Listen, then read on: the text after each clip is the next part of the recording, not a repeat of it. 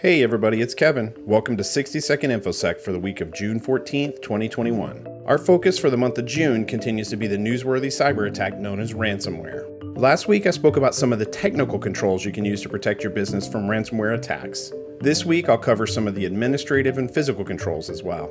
Administrative controls cover the human element within computer security. All levels of an organization are considered in scope, from entry level all the way to the C-suite. First, security training and awareness. I've mentioned several times before, people can be the weakest link in a security program. This is only because people are easier to manipulate than computer systems. So you should always perform regular cybersecurity training and testing, like phishing and other social exercises. Don't use these as opportunities to embarrass or punish your employees, but instead teach them how they should react in unexpected situations. Next, disaster readiness and recovery plans, including backups. It's not just the actual backups that are important for recovery during an emergency. You don't want lack of planning and preparedness to be the reason that steps are missed before or during execution and recovery. Clearly document your incident response and business continuity plans and test them to make sure they work. Backups are no good to your business if they can't be restored. Finally, role or attribute-based access control paired with zero trust principles.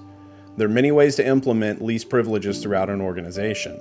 The underlying thought behind all of these is to give an employee the tools and access they need to do their job, but nothing more. This can be especially helpful in preventing inadvertent data loss or corruption due to human mistakes.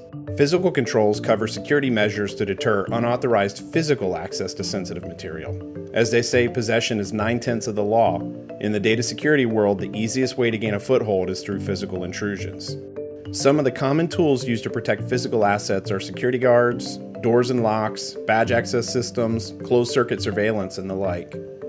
Even more important than the controls themselves is actively monitoring and testing those controls.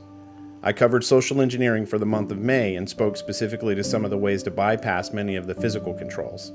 A company has to test all of their controls regularly to ensure they work as intended. Tune in next week where I'll cover some important steps to keeping a response plan, how to respond in case of a successful attack, specifically some of the things to do and not do.